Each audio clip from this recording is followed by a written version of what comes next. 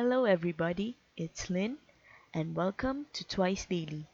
In this microcast, I want to talk about my bias or most favorite member in the group Twice, which is Nina. Mina is very talented.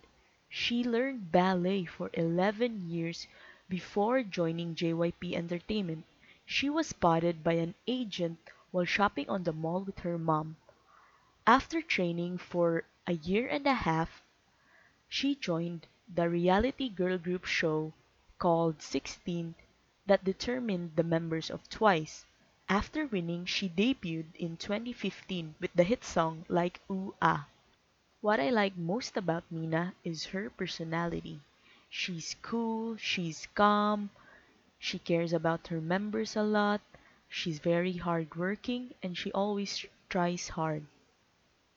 She's also really pretty, and I really love her voice. It's so soft and pleasing to hear.